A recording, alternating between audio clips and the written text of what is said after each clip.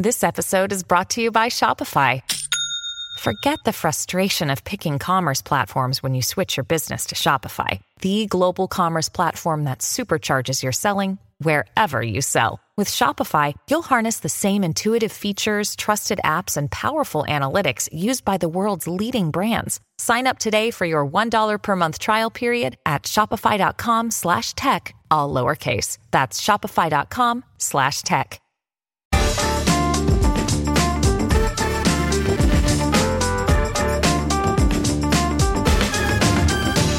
Hello and welcome to The Bunker Daily. I'm Sian Pattenden. As we ponder the current state of our political landscape, many of us are wondering, why do people vote for stupid politicians? Or, more precisely, why does acting dumb work for politicians?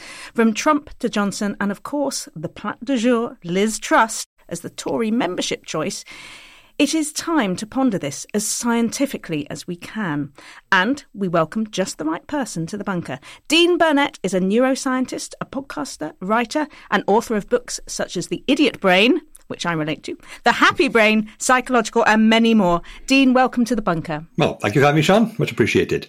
It's a pleasure. Firstly, you have previously said not all politicians are idiots, but plenty are. Why are they acting dumb? Yes, I think there's a line to be drawn between the politicians who are acting dumb and the politicians who are dumb and acting otherwise. There's obviously overlap, but there's going to be a tricky balance to separate those two out. There's lots of reasons as to why a politician downplaying their own intelligence, intentionally or otherwise, would be advantageous, particularly in the modern system, the modern way of how politics works and how it's communicated to people. There's a lot of innate qualities of the human brain which lead to this. One of which is humans are, first and foremost, social. We are, by many definitions, the most social species. We're often labeled as ultra-social.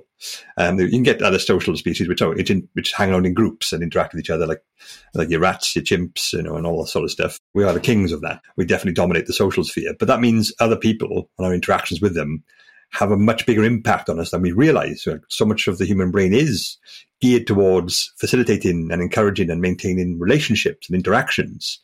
And that's, many theories argue that's why we're as smart as we are, because it's actually a complex process interacting with another complex human. So we have the brains that we need to maintain this ability. So we're very, very vulnerable and susceptible to what other people say to us. And we're also very hierarchical. Obviously, humans are very, very sensitive to status. We want someone to sort of, look up to us. We want to be liked and admired by other people. And we reject those who challenge our status or are not part of our group. So lots of different dynamics going on there. When it comes to the political side of things, it's also worth taking into account that uncertainty is something that the human brain doesn't react well to. We experience a sort of frisson of stress. Usually, it can be anything really, because we have this idea of how the world works. We built up in our experience. And everything or anything which challenges that or doesn't fit into it is obviously something to be wary of, because if you don't know something works, your innate threat detecting parts of the brain don't have the ability to work out what to do about it if it becomes dangerous or a risk or a threat. And therefore, uncertain things make us uncomfortable. And I think that's why you get anti-intellectualism a lot more than you get like anti-physicality. Because athletes are admired, athletes are really looked up to, and because you can see like the best athletes in the world, the best sprinters, the best runners, the best football players, whoever. And although people look at them and think, well, I can't do that, but they understand how they could do that. So Lionel Messi is better than I was, but if I was started playing football at age 3 and just never stopped, I'd be good too. Yeah. Whereas someone who is more intelligent than you, by definition, you cannot understand them. They are uncertain. It's like, I don't know how to be that intelligent. I don't know how to think and do what they're doing. And that will trigger a sort of a certain degree of discomfort, particularly if it affects you directly, which it would do with politics. If a politician comes on and says, because X, Y, Z, then A, B, C, and that means bad things for you. That's people are going to, that's lots of big words I don't understand, and they made me uncomfortable, and I don't like that. That means if a politician comes on and says, don't worry about it, we're mates, we are, I'm just like you. That is more reassuring. You feel more of a connection to someone who is on your level. When you're a politician, trying to communicate in like big complex words to show that you understand things is not necessarily the best approach compared to trying to forge an emotional connection on the most basic level with people who aren't interested in politics, which most people aren't. So, it does help to appear, quote unquote, dumb in this regard.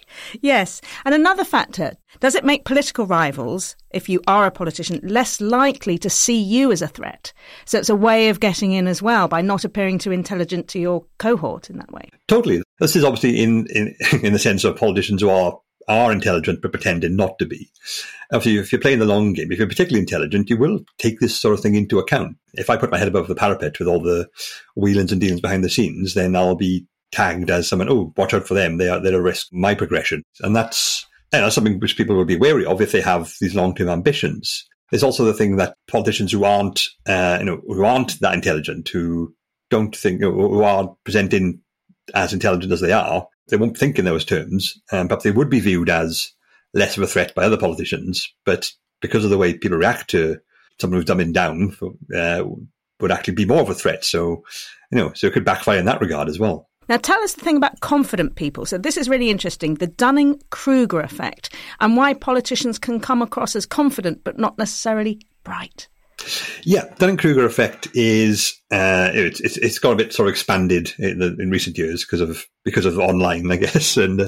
But it's when people sort of really overestimate their own abilities, their own capabilities, and it comes about by Dunning and Kruger were the people who discovered this. It's like when someone does a test, they think they did really well when they didn't, suggesting they're of low intelligence, but they don't recognize that. And what it basically comes from is the fact that correctly assessing your own intelligence requires a degree of intelligence. So you need to speculate to accumulate, you need to invest in order to get them back. Yes. So if you lack the requisite intelligence to correctly deduce your own intelligence, you won't know that you're unintelligent. So, but yet that ergo, you have no reason to doubt yourself. You won't. So you swan into a room. Yeah. So you won't have any reason to think, well, I must be an expert because I think I'm right and I have no reason to doubt this conclusion. So you come across more confidently. You just, we've all encountered the people, they're usually online these days, but the person in the pub or the person on the bus who just, well, it's my opinion. I'm going to shout it out loud and I don't see any reason to change it because any counter argument I am unable and unwilling to grasp. And they'll just confidently bleat their own views to anyone who listen and most people who don't. And but this makes them come across more confident. And it's because we're such a social and hierarchical species, we react more on the subconscious level, but more powerfully when we realize to people who are confident. They come across, I think this and therefore I say it clearly. And that's attractive to our Neanderthal brain. Yes, because, as a scientist, it's, always a thing we say, well, you should give people the facts and the figures, but yes, you should do that, but we haven't really evolved to take that in. We haven't evolved to work with information like that. We can do it, but it's a relatively recent ability of the human brain. And being able to access all the information ever is a very, very recent luxury we have as a people. But other people telling us things confidently has been how our lives have been regulated for tens of thousands, 100,000, millions of years. You have a very interesting example in The Idiot Brain, where you quote Einstein, who says, "The exaggerated esteem in which my life work is held makes me very ill at ease. I feel compelled to think of myself as an involuntary swindler." So he had imposter syndrome. Totally, an intelligent man did not have the confidence. Yeah. The man who is literally the benchmark for being intelligent. He's the poster boy for intelligence, and yet Exactly. he was having sleepless nights. We're talking about the idea of, these very sort of grand statements, simplistic statements. We may get onto Parkinson's law of triviality at some point. Where are you on a line such as growth, growth, growth?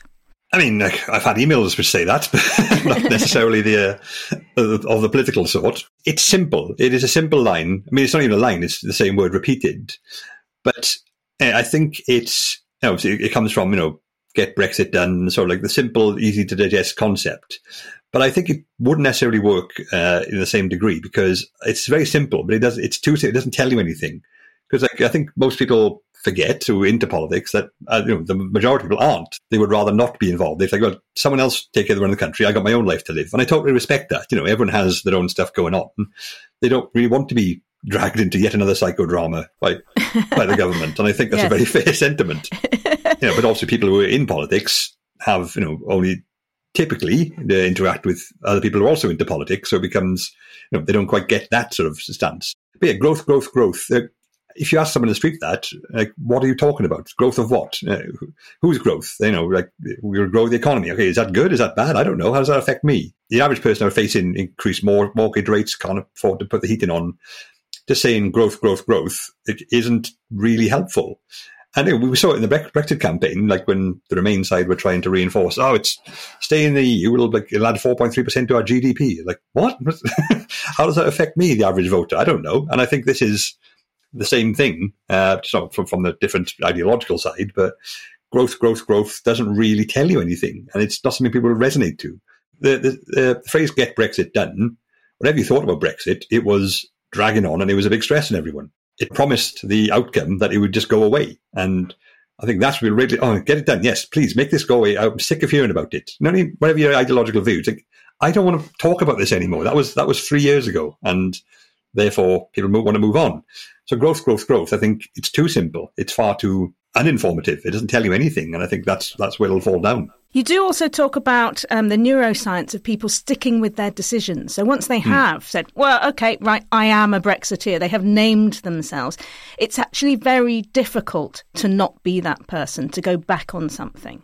Does this play into what we're talking about now, simplistic slogans and just staying firmly rooted in your ideological position? Yeah, absolutely. That'll be a big part of it because I know I mentioned it just now, I alluded to it a bit. The way the human brain deals with the world, interacts with it, it's sort of, this is all simplification, but it builds up a mental model of how the world works and everything in it and how it operates. So you've got this constantly running simulation in your head about what's going to happen wherever you go and whatever's going on around you. So you use that to navigate. So, okay, so if I go here in this context, I should do like this. And so this is all built up from however long you've been alive, all the memories you have, all the experiences, all your attitudes, all your beliefs, all your expectations and your goals. And so all this is like smushed together to give you this mental model of how the world works. And you use that to navigate life. So when something comes along and becomes a part of that, it becomes a part of you. This is why relationship breakups can be so traumatizing, because when you've been together with someone a long time, they become a huge part of your understanding, your expectation of how the world works.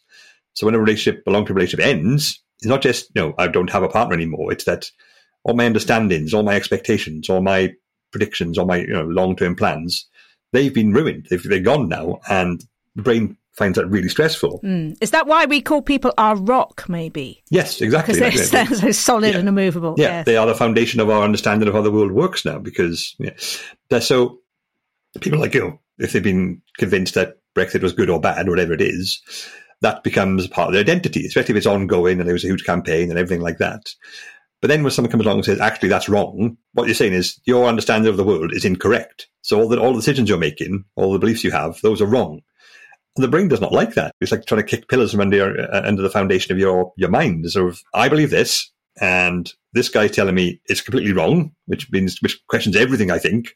This guy over here is telling me it's right in 3 words or less. So I'm far more inclined to go with this guy who is telling me what I want to hear.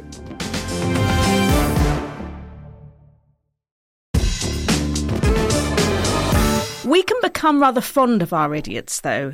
You have to say that, is this a problem? George W. Bush being a case in point with his many fantastical utterances.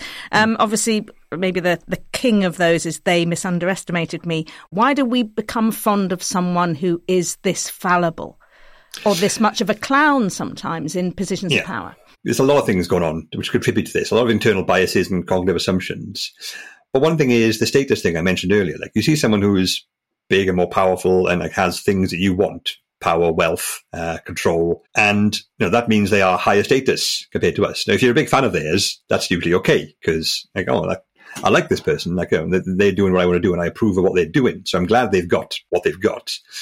But any demonstration of a flaw or inefficiency or a weakness makes them lower status. And you feel like George W. Bush, obviously incredibly wealthy background, very powerful background, and obviously got the most powerful job in the world through means which didn't seem especially fair or especially democratic. And that's a whole other discussion. So it's he's an idiot, but he's got all this stuff he's got. But then he goes, look, he's an idiot as well. It sort of defangs him a bit. It makes him more relatable, and you feel better, like, oh, that guy's an idiot. So you feel sort of reassured that, yeah, he may be the most powerful man in the world and with a nuclear arsenal at the touch of his button, but he's stupid, and that's somehow reassuring, which is, so we have it in this country too, obviously, when, like you mentioned, like the Einstein quote. I mean, can you imagine Boris Johnson saying anything along those lines? But, he did play up his bumbling buffoon shtick. Like there's no need to have his hair like that or to be so unkempt all the time. It was clearly a part he was playing to get people to like him. So like, oh yes, he may be like incredibly wealthy and incredibly narcissistic, but he's got messy hair and I haven't got messy hair. So obviously we are more equal than I thought. And yes, Peppa Pig world. Yeah. So you think he knew what he was doing, very much so? Yes, with that. One of the things I think I do also mention in the book is that politics really suffers when it becomes the reserve of the rich and powerful and people who always have been that, because it becomes a game. It becomes people who never experience genuine consequences. That becomes a real big problem, because that's how we learn. I'm from a very working class background. Like I went to a school of it's like over 1,000 students, and it wasn't the most academically inclined school. Like I like to tell people, which is true, that my school was the school in the area that you got sent to if you got expelled from all the others. And if you got expelled from my school, you had to get a job or live in the woods. There was no other alternative. But I was one of the few who liked studying. If you added up the physics, chemistry, and biology class, you got 7 students, and 3 of them were me, because I was the only one doing all the sciences. So I had not just that, but I had all the school's science averages on my shoulders. So if I failed, it was going to be a real big deal for everyone. So, the pressure was on. But I never experienced the idea of, like, well, I don't care what I get in these exams, I'm set for life.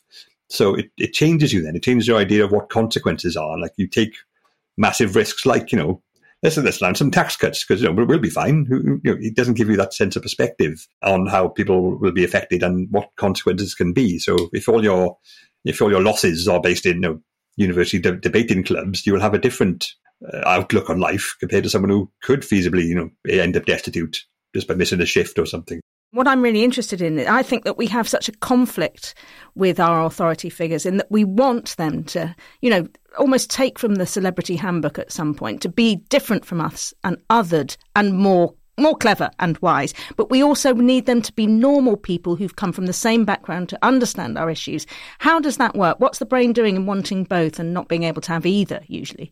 Yeah, it's a dichotomy, isn't it? We want someone who is competent, I guess. That's what we really want. But when it comes to politics, because politics is so widespread now. I think imagine like in the 80s when you wouldn't really hear about your local MP or the Prime Minister, apart from a couple of newscasts a day and maybe a newspaper. So you weren't as exposed to people. You weren't as exposed to the people running the country. So you did get people who were more serious and more sort of, bureaucratic, or just people politics was a job perhaps because they didn't have to be media savvy all the time. And I suspect that came, I think Blair and the spin doctors maybe put a stop to that. Like they were regularly communicating with people, but in ways which sounded approachable, but without actually saying anything or promising anything. So you get spin and stuff like that. I think over time that worked because you had politicians saying reassuring words with no meaning, and so they couldn't be held accountable for everything. But then obviously that became the norm, and then you get people like maybe Nigel Farage who just comes out and says things bluntly, which people understand and relate to. So a lot of complicated stuff's going on. The politicians keep saying stuff which doesn't really mean anything, it doesn't explain anything. This guy's telling me things which I can easily understand and it would sort things out. So we do want that. We do want someone to be honest with us, especially when we're confronted with them on like an hourly basis now. But the idea that they don't know what they're doing isn't something we want as well. And I think one of the reasons we get people in politics who are objectively, based on their actions and the outcomes, unintelligent, is because for the average voter, there's too much of a divide between decision and consequence in politics. Because we're seeing now, as most people point out, the effects of Cameron and Osborne's austerity. Public services are on their last legs, they're exhausted, they're underfunded. But people aren't saying, this is because of David Cameron, because that was 10 years ago now. And the brain actually needs like a short delay between action and outcome in order to make the association. One thing politics does really well is delay and obfuscate cause and effect. And that's why you get people who they say, I'm going to do this, this is going to work. And 10 years later, it hasn't worked, but there's no real culpability there because people don't put one and two together, which maybe they should, but it is a complex thing. It's a very complex thing. So you can be a successful politician just by insisting you're competent and not actually having to ever prove it. See any newspaper today for examples of this. Absolutely. I want to quickly mention doom scrolling and whether we're enjoying the car crash unfold minute by minute on social media. Though a way that, we may complain about who's in power, but there's some part of us enjoying them failing, even though it's ruining the lives of everybody. You see what I mean? I know that doesn't make sense, but what does social media do? Social media is, obviously, a massive factor in modern politics and people's attitudes towards it. We have never been as exposed to our politicians in the past as we are now. And that can be a good thing because it means people have direct contact with their constituents or their voters. So they get far more immediate and real-time feedback. But the nature of the online world warps how people interact and see things. So you get people saying, I want people to tell me I'm good, so I'm going to make this controversial statement, which lots of people would agree with, and I'll get this positive feedback. And anyone tells me I'm wrong, I can say I'm being cancelled, and I can block them. So it affects how politicians behave too, and not always, I think rarely in a good way. And that's something to be concerned about. But when you are seeing, politicians are making these decisions which are causing unpleasant consequences for all concerned, there is a certain sense of schadenfreude about it. We do like to see that because most people have been led to believe for the past several decades that politicians are, they're all the same. They all want power and wealth and money and stuff. And to see someone elevated to the top of to the very top of society, to see them mess up is reassuring. Again, it comes to the whole, they are high status and now they've been brought low. That makes me feel better because I've seen that. I've experienced that. That hasn't happened to me. It happened to them. So I can point and laugh. And that makes me superior. And the whole uncertainty thing is in when, politicians have made a decision and it's caused lots of bad consequences. You kind of say, well, I hope that doesn't affect me, which your brain doesn't like because there's this huge uncertain cloud of possibilities out there. So you look online and find Twitter feeds constantly updating. This is giving me information I need about the possible threat. And you feel compelled to keep looking at it because it doesn't stop. There's no you very rarely get the end of Twitter, do you? It's Twitter's done for the day, new episode tomorrow. It doesn't work like that. So, and the brain loves novelty as well. So new things which reassure us or explain things are always going to be compelling.